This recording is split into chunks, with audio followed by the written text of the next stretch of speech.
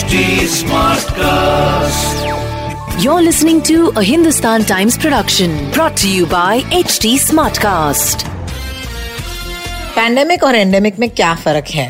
क्यों हम कह रहे हैं कि अब कोविड-19 हिंदुस्तान में पैंडेमिक नहीं रहा? क्या इसका मतलब ये है कि इस पैंडेमिक का दी एंड हो गया है, जिसकी वजह से इसका नाम अब एंडेमिक रखा गया है? Not so soon my friends. In fact ये किसने कहा है और आखिरकार क्या फर्क होता है पैंडेमिक और एंडेमिक में, जानने के लिए of course a very important chat today with the executive editor of the Hindustan Times, that is Sachin Kalbag. Hi Sachin, welcome to the show. World Health Organization के chief scientist doctor Soumya Swaminathan ने द वायर नाम के website को जब इंटरव्यू दिया था पिछले हफ्ते, तब उन्होंने कहा था कि जो कोविड-19 है वो एक एंडेमिक स्टेज में पहुंच रहा है भारत में।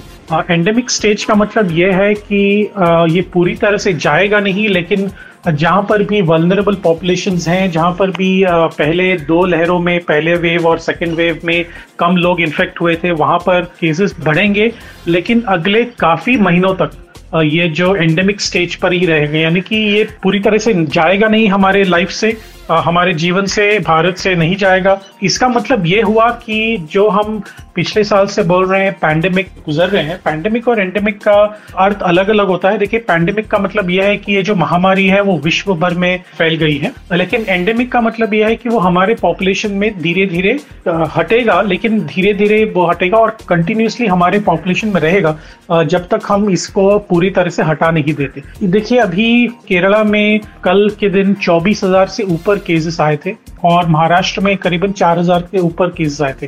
पूरे भारत में 37,000 और 38,000 के बीच में केसेस आए थे एक दिन में। तो हमें ये देखना होगा कि इस नंबर्स को हम कैसे कम कर सकते हैं, ताकि हम जो कॉन्फिडेंस से कह सकें कि हम टीकाकरण ठीक कर रहे हैं या फिर थर्ड वेव को हम अवॉइड कर सकें। को ऐसा कोई भी इंडिकेशन अभी नहीं है कि हम थर्ड वेव अवॉइड करेंगे।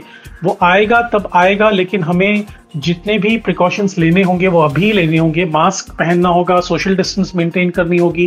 तो ये सारी जो चीजें हैं, सैनिटेशन और सैनिटाइजेशन दोनों ही, और खुद को भी सैनिटाइजेशन करके हाथ धो के वगैरह क्लीन रखना, ये बहुत ही जरूरी है। अच्छा, तो एंडेमिक का मतलब ये है कि ये एंड होने ही नहीं वाला। It's going to be a part of our lives apparently. जैसे कि कॉलरा ले लो, या फिर चिकन पॉक्स ले लो, या फिर फ्लू ले लो, या पोलियो ले लो। ये सारी बीमारियां शुरू तो हुई थी एक टाइम पर और उनका एक बहुत ज्यादा खतरा भी था, लेकिन at the end of the day इसको हम मैनेज करते गए वैक्सीन के हिसाब से।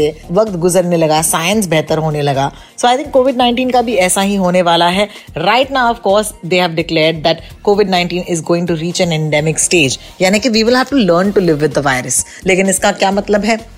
वैक्सीनेट होना है, और जैसे कि सचिन ने कहा, सैनिटाइजेशन यानी कि हाथों को साफ करना रेगुलर इंटरवल्स पर, and of course social distancing maintain रखना। अगर आपको पैंडेमिक और एंडेमिक के बारे में कुछ और जानकारी लेनी हो या फिर कोई भी सवाल पूछने हो, don't forget we are on Twitter and Instagram. मैं हूँ रोटॉक्स and Sachin Kalbag is Sachin Kalbag on Twitter. हम आपसे कल मिलने आएंगे, तब तक के लिए स्टे सेफ।